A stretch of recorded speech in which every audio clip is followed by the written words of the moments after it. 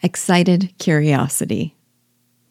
Upon reflection, one thing I thought was very clever about this opening was the way in which it built anticipation for what was to come.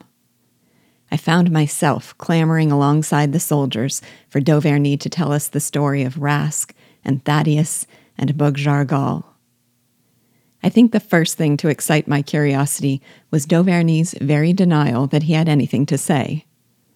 Partly it was that this suggested he wasn't a man given to boasting or to seeking the spotlight, which meant any story he told would be one worth telling.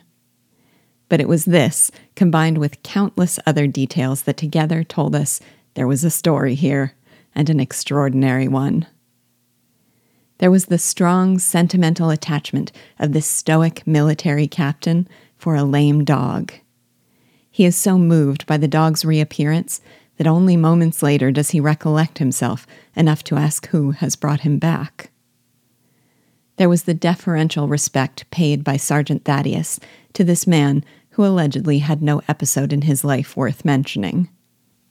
It was Dauvergne's attachment to the dog that prompted Thaddeus to risk his life to recover him, and when he returns, he hides his wounds and contemplates their reunion in teary silence.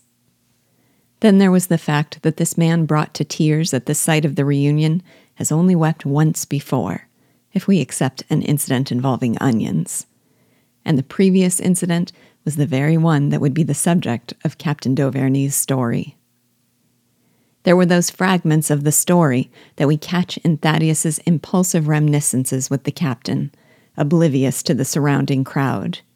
Memories he has clearly revisited countless times.